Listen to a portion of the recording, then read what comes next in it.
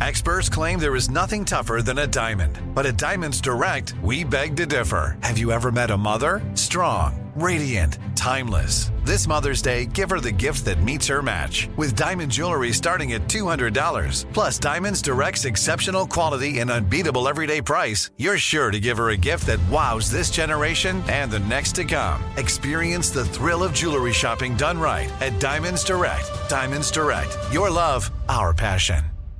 Let's take a moment to breathe. Deep inhale. Extend your spine. Remain focused on what you're doing. If safe to do so, exhale slowly, leaning to one side. Inhale back to center. If safe to do so, exhale slowly to the opposite side. Find mental health resources at loveyourmindtoday.org. This message is brought to you by the Huntsman Mental Health Institute and the Ad Council. As the #1 audio company, iHeartMedia gives you access to all. Every audience, live conversations, trusted influencers, and the insights and data you need to grow. iHeartMedia is your access company. Go to iHeartResults.com for more.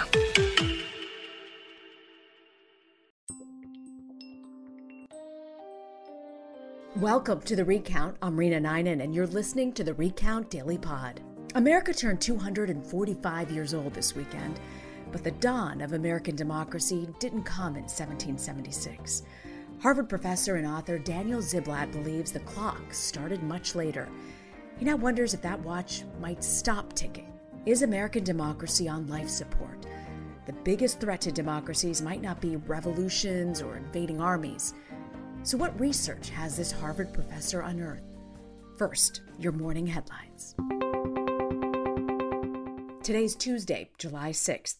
4 more bodies were discovered in the collapsed Florida condominium after the remaining portion of the building was demolished on Sunday. There were fears that Tropical Storm Elsa could bring high winds and topple the building onto rescue workers. The demolition now opens up new areas that were inaccessible to search. At least 28 bodies have been recovered so far, with 117 still missing. Hackers are demanding $70 million to unlock the businesses they attacked in at least 17 different countries. The group has hit thousands, including small businesses, a grocery chain in Sweden, and even schools in New Zealand.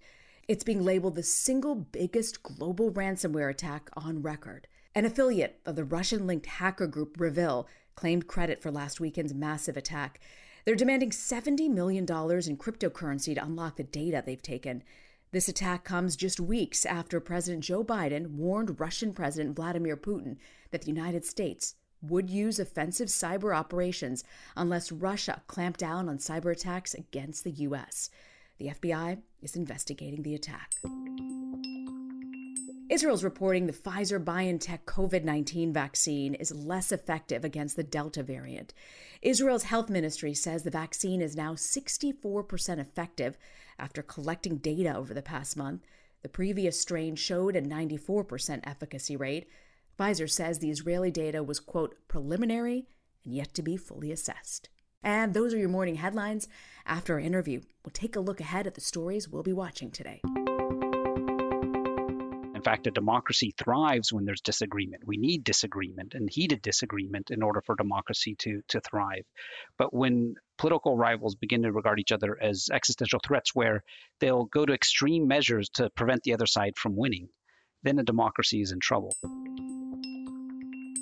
And now to our daily deep dive. With fireworks and barbecues, Americans across the nation celebrated the 4th of July this past weekend, marking 245 years since the founding of this country, this great experiment of democracy.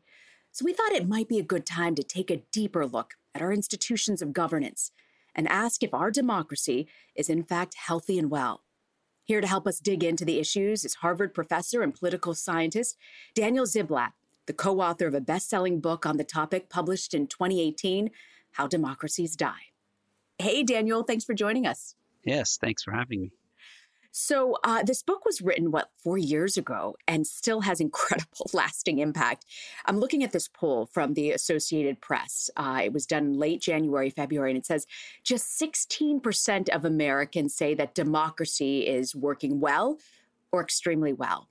Are you surprised by that number? That's certainly a shockingly low number, but I think there is broad sentiment in the United States today that our institutions aren't operating as they're supposed to, or aren't operating as we imagine they ought to operate.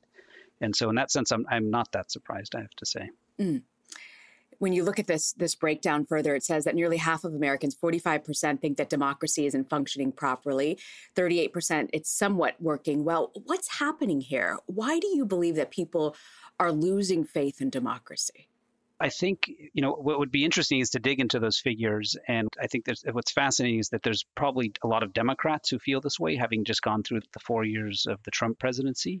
But I imagine there's also increasing numbers of Republicans who feel this way as well, looking at the Democrats in office. And so this is, in a way, a marker of extreme polarization. I think so. That's one big part of the story, that each side doesn't trust the other side, views the other side as a basic threat to our democracy.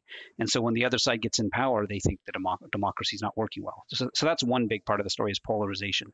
I think a second big part of the story has to do with the effectiveness of democracy and the effectiveness of government in addressing basic challenges: social order, climate change, COVID, and these sorts of things. And if government doesn't deliver to its citizens, then citizens begin to question, is this really the best form of government? When you talk about the partisan divide, I mean, you don't need a polling to let you know just how divided this country is. When we looked at the polling split, 96% of Democrats say that President Joe Biden respects institutions, compared to only 42% of Republicans. How did we get to this point of being so politically divided? Well, it's been a long time coming, at 30, 40 years, I would say. But it does mark this extreme polarization. And so the word polarization has lots of different meanings when political scientists use it. But I think one way of using it that captures exactly what you're asking about is when political rivals and political opponents don't regard each other simply as political rivals, but regard each other as existential enemies. And it's one thing to disagree over taxes. Should they be 60%, 40%? And you may have strongly held views on this. And in fact, a democracy thrives when there's disagreement. We need disagreement and heated disagreement in order for democracy to thrive. But when political rivals begin to regard each other as existential threats, where they'll go to extreme measures to prevent the other side from winning, then a democracy is in trouble. And I think that's where we are today. And the question of how we ended up here, there's a lot of factors at work. But my sense is that one of the driving forces of this is a deep transformation that's taken place over the last 30, 40 years in the societal makeup of our country. And in particular, the massive realignment of the vote in the U.S. South. I mean, essentially back before the 1960s, you had a solid Southern Democratic Party. And as African Americans were enfranchised in the U.S. South, you had a big transformation where African Americans basically became Democrats by and large. White Southerners became Republican. And you had this massive realignment where you now have these two very different camps. On the one side, you have the Democratic Party, which is ethnically incredibly diverse, and the Republican Party, which is overwhelmingly white, 90% white in recent elections. And so when you have two groups that look so different culturally, ethnically, this is fuel for the kind of polarization and political hatred that we see today. So I think this kind of social transformation, which I think is a great thing for our country, is an incredible opportunity. We have the potential to be the world's first truly multiracial democracy, also has this kind of polarizing reaction. And so I think that's what we're witnessing. So do you think that as more people see what they're calling the browning of America, the rise of people of color and other ethnicities, do you think that is contributing to the divide in America, people who might not agree necessarily and want it to be more of a homogenous country? Yes, I think that's driving a lot of what's happening. I mean, there's other factors at work exacerbating this, but I think that's one of the prime movers of what we're witnessing. And so when a group loses its power and its status, it inevitably fights back against this. And I think there are a lot of white Americans who feel like the society they grew up in is being taken away from them. In the 1950s, early through the 1960s, all presidents were white men, all governors were white men, news broadcasters were white men, university presidents were white men. And, this is no longer the case. And so this transformation, I think, is deeply threatening. And these kind of status threats are deeply threatening. And so I think that's a big part of the story. I mean, there's a lot of other things going on, but that's, I think, a big part of the most important driving force behind this.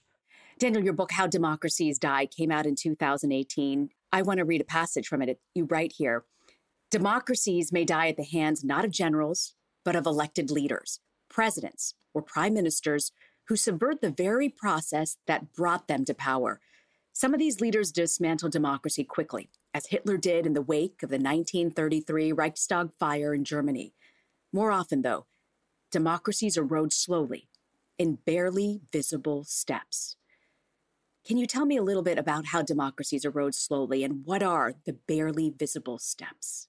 Looking around the world, what one often sees is that politicians get elected, they have democratic credentials because they've been elected. And so when you see the politician now in power beginning to do things, firing big elements of the bureaucracy or imposing retirement ages or changing election rules, they often do this legally because the world now is watching. In this era in which we live, democracy is sort of often the only game in town. And so politicians follow the rule of law, but in the process, they often can entrench themselves in power in these not entirely visible ways. So somebody like Hugo Chavez, 10 years into his presidency, there was a survey done in Venezuela in which a majority of Venezuelans said they lived in a democracy still. And so it's very hard to see this. And the Constitution continues to operate, the parliament continues to meet. There are no tanks in the streets for the most part. And so all of the kind of indicators that we have in our mind, having grown up in the Cold War, where usually democracies died in military coups, none of those indicators are there. And so we don't see it happening. But what often is happening beneath the surface, again, often legally, and that's what's often so frightening about it, they entrench themselves in power and tilt the playing field so that it becomes harder and harder to dislodge them from office. A clear example of this that's gotten a lot of attention is Viktor Orban in Hungary, who was originally elected with a pretty strong mandate, but then once in power during the 2010s, changed the electoral rules to make it impossible to vote them out of office, imposed a new retirement age for judges so that all the judges had to retire, and he then appointed all the judges, changed the commissions that oversaw media so that it had his friends buy the most important media stations. And so then it became harder and harder to dislodge him from power. Something similar, I would argue, was attempted in the United States over the last 4 years. By and large, it failed. And I think one big reason it failed is that America's Democratic opposition was much stronger. I mean, the Democratic Party is well-financed, well-organized. And so the Democrats retook the House of Representatives in 2018 and won the presidency in 2020. And so in some sense, that's a sign that our democracy is better off, I would argue, than a lot of countries around the world.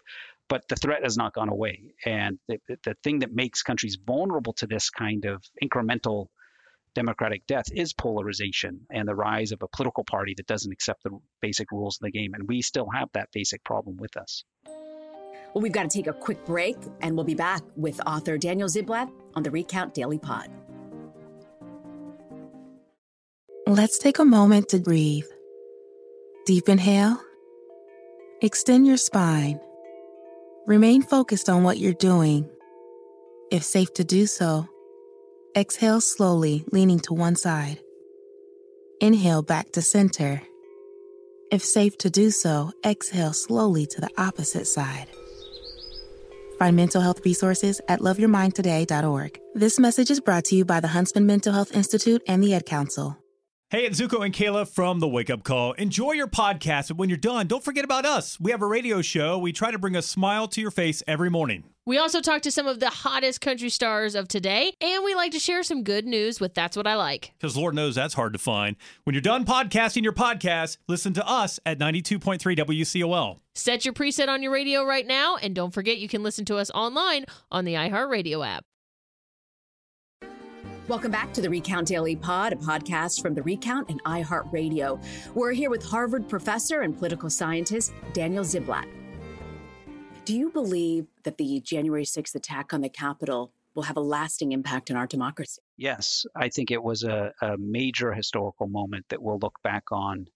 That'll be in American high school kids' textbooks as a major moment in American history, where a sitting president basically did not accept the results of an election.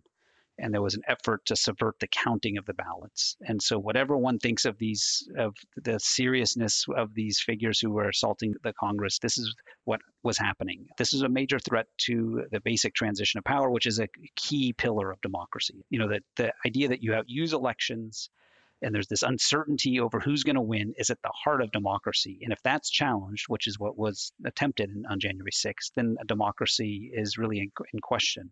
One of the ways I often think about that day, though, of January 6th, is that I remember waking up on January 6th, and this was the night before, if you think back to that, was when you had the Georgia Senate runoff, where you had an African-American and young Jewish American Senate candidate both win in Georgia, a pretty conservative state. And so that was this remarkable moment, kind of indicator in the January 5th of the promise of multiracial democracy. Fast forward 24 hours, and you see this reaction, and not directly to the Georgia election, but these two events, I think January 5th, January 6th, typify these two strands in American politics. And so I think it was a major moment, and it's a kind of indicator of where we are as a democracy. In your book, you mentioned that Democratic backsliding today begins at the ballot box. We've seen now a movement of 100 scholars calling for reform, saying America's democracy is in danger because there are these state-led changes to election laws. What do you believe? Is our nation backsliding when it comes to democracy? Well, we certainly face that risk. And I think the test will really be in 2022, 2024. There's efforts underway, certainly, to weaken our democracy.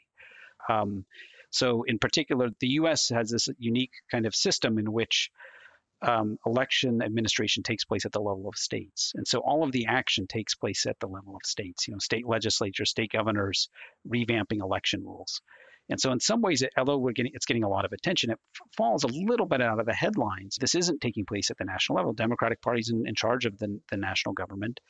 But now at the level of U.S. states, where Republicans in many states are clearly fearful of what would happen if you had the same kind of voter turnout as you had in 2020, are trying to come up with ways, they argue, of cleaning up elections. And whether you take them at their word or not, what's clear is that this will reduce voter turnout. And anything that reduces voter turnout of eligible and legitimate voters is a problem for democracy. But I think even a more significant risk is what people have been calling election subversion, which is the effort to alter the process of counting of ballots and the certifying of elections and the politicizing of that, and taking it out of the hands of county commissions, bipartisan county commissions, and putting it in the hands of state legislatures. And this is happening in Republican-led states with the idea that a Republican state legislature can look at the results in, let's say, the 2024 presidential election, if it's a very close election in, let's say, Arizona or Wisconsin or Pennsylvania, and the Republican state legislature can say, no, we don't think this election was fair. We're kind of providing the justification for that now. I think we're watching it right in front of us. And what could very well happen is what was attempted in 2020 could happen and much more effectively in 2024, and an election could be stolen. Why do you feel so strongly that a U.S. election could be stolen in the coming years? There's an effort to legally steal an election, so change the law in such a way that if somebody doesn't quite sign the right box, to kind of follow the letter of the law so extremely that there's an effort to suppress the vote. And so there's a way in which you can use the letter of the law to undermine the spirit of the law. This is what in our book we call constitutional hardball. This is rampant in every democracy in trouble. And I think we could sort of think of what's happening as a form of electoral constitutional hardball, where there's efforts to kind of create these very strict laws that can be used to suppress the vote. Now, just one final thing I would say on this, there's a lot of people who say, well, shouldn't we have clean elections? Shouldn't we have voter IDs? Is this really so outrageous to demand this? And, there's a point to that. I mean, most countries around the world do have voter IDs. I'm sitting talking to you right now in Germany where there's a voter ID. When you turn 18, you get sent an identification card, and that's your voter ID. Everybody in the country has it. And, I think in principle, that would be a good thing. And one thought I've often had is if Republicans are worried about voter IDs, let's have a nationally issued voter ID. My sense is they would probably resist this. And so I wonder how genuine is the concern. Often, again, things that have the veneer of legality can be used. One has to look at what are the effects of the laws. And if it makes it more difficult for people to vote who ought to have the right to vote, then this is an anti-democratic measure. Daniel, our democracy has survived for 245 years. Why do you believe that American democracy is dying? Well, two things. One, we haven't been a democracy for that long. I would say we've been a democracy since the mid-1960s. African Americans in the U.S. South didn't have the right to vote till in 1965. We did have a civil war in the 19th century. So our democracy is not that old. We've had the same constitution through that period, and that's something to be proud of, certainly. But we've been an incomplete democracy throughout, and our democracy requires constant updating. Our Constitution requires constant updating. I mean, throughout our history, we've updated our Constitution, reformed our Constitution. There's been constitutional amendments. That's the first point. The second point is I'm not sure that our democracy is dying. I mean, at some level, I think there's a lot of promise. We face an incredibly promising situation. I mean, I think majorities of Americans support a more inclusive society. That we do face this threat, though, that our democracy is faltering. People are not satisfied with how our democracy is operating. And so I think we're at this real test point, and there's this sort of battle taking place that we're living through. And so that's, I think, where we are. Daniel, before you go, can we save democracy, or do you believe it's too late? I think we can save our democracy. I mean, as I mentioned before, there's a long history in the United States of reforming our democracy. The beginning of the 20th century, what's often called the progressive era, it was a period of extreme inequality, the Gilded Age, a period of high polarization. President Woodrow Wilson was not a great reformer, sort of naturally, but there was a big movement, a progressive movement, which pushed for reform. And some of the reforms that were implemented were world-changing, with female enfranchisement, the direct election of U.S. senators.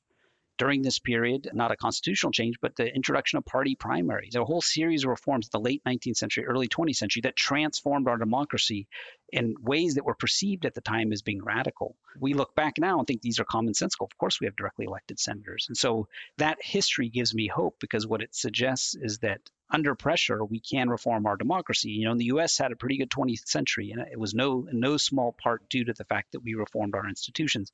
And I think we are confronting a similar moment now. And if you look around the world, other countries have reformed their institutions, and these kinds of legacy institutions, pre-democratic legacy institutions, have been abandoned in a lot of democracies around the world. And I think it's time for us to do the same thing. You know, on the one hand, we need to both be alert to the risk, but not panic.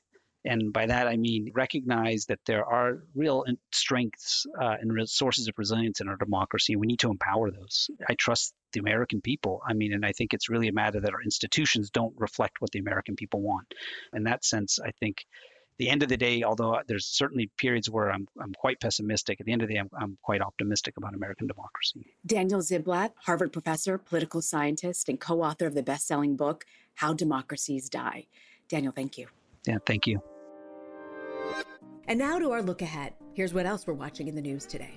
President Joe Biden will receive a briefing from the COVID-19 response team. He'll then update the public on where the U.S. stands in combating the pandemic, as well as vaccination efforts. The White House failed to reach Biden's July 4th deadline to get 70% of the country vaccinated. Currently, 64% of the U.S. population ages 12 and up have at least one dose. Tropical storm Elsa is likely to hit the lower Florida Keys today, bringing 2 to 5 inches of rain, along with possible storm surge and sustained winds of 50 miles per hour. The storm could possibly make landfall on Wednesday in northern Florida before continuing on to the southeastern seaboard. And as a sign of things returning to normal, after 13 months, the 74th Cannes Film Festival opens up with the sci-fi musical Annette, starring Adam Driver and Marion Cotillard. Masks and a proof of negative COVID test will be required at all festival events, and moviegoers will be allowed to sit next to each other. This will be the first major film festival that will not have a virtual element to it. Thanks for joining us. Have a great day. This is a Recount Daily Pod, a podcast from Recount and iHeartRadio. Our thanks to Daniel Ziblatt for joining us today. And if you like this episode, please subscribe to the Recount Daily Pod and leave a rating on the Apple Podcast app. I'm your host, Rena Ninan. Alexis Ramdow and Corey Wara engineered and produced this podcast. Ariella Martin is also a producer. Fonda Mwangi did the research. And our executive producer is Laura Beatty. My simple solution to the problem was remove people from the scene and help them feel safer. In response to attacks against Asian Americans, Maddie Park raised over $250,000 to donate cab rides to the Asian community. There is so much more work to be done. We really need to come together and tackle this issue as a community. Support the Asian community. Learn how at lovehasnolabels.com. Brought to you by Love Has No Labels and the Ad Council.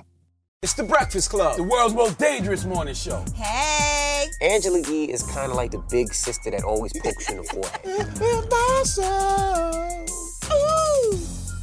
That's not how it goes? That's not how anything goes. Yemi's really like a robot. One of the best DJs ever. Believe that. Charlamagne is the wild card. And I'm about to give somebody the credit they deserve for being stupid. I know that's right. What is wrong with you? Oh. Listen to The Breakfast Club weekday mornings from 6 to 10 on 106.7 The Beat. Columbus's real hip-hop and R&B.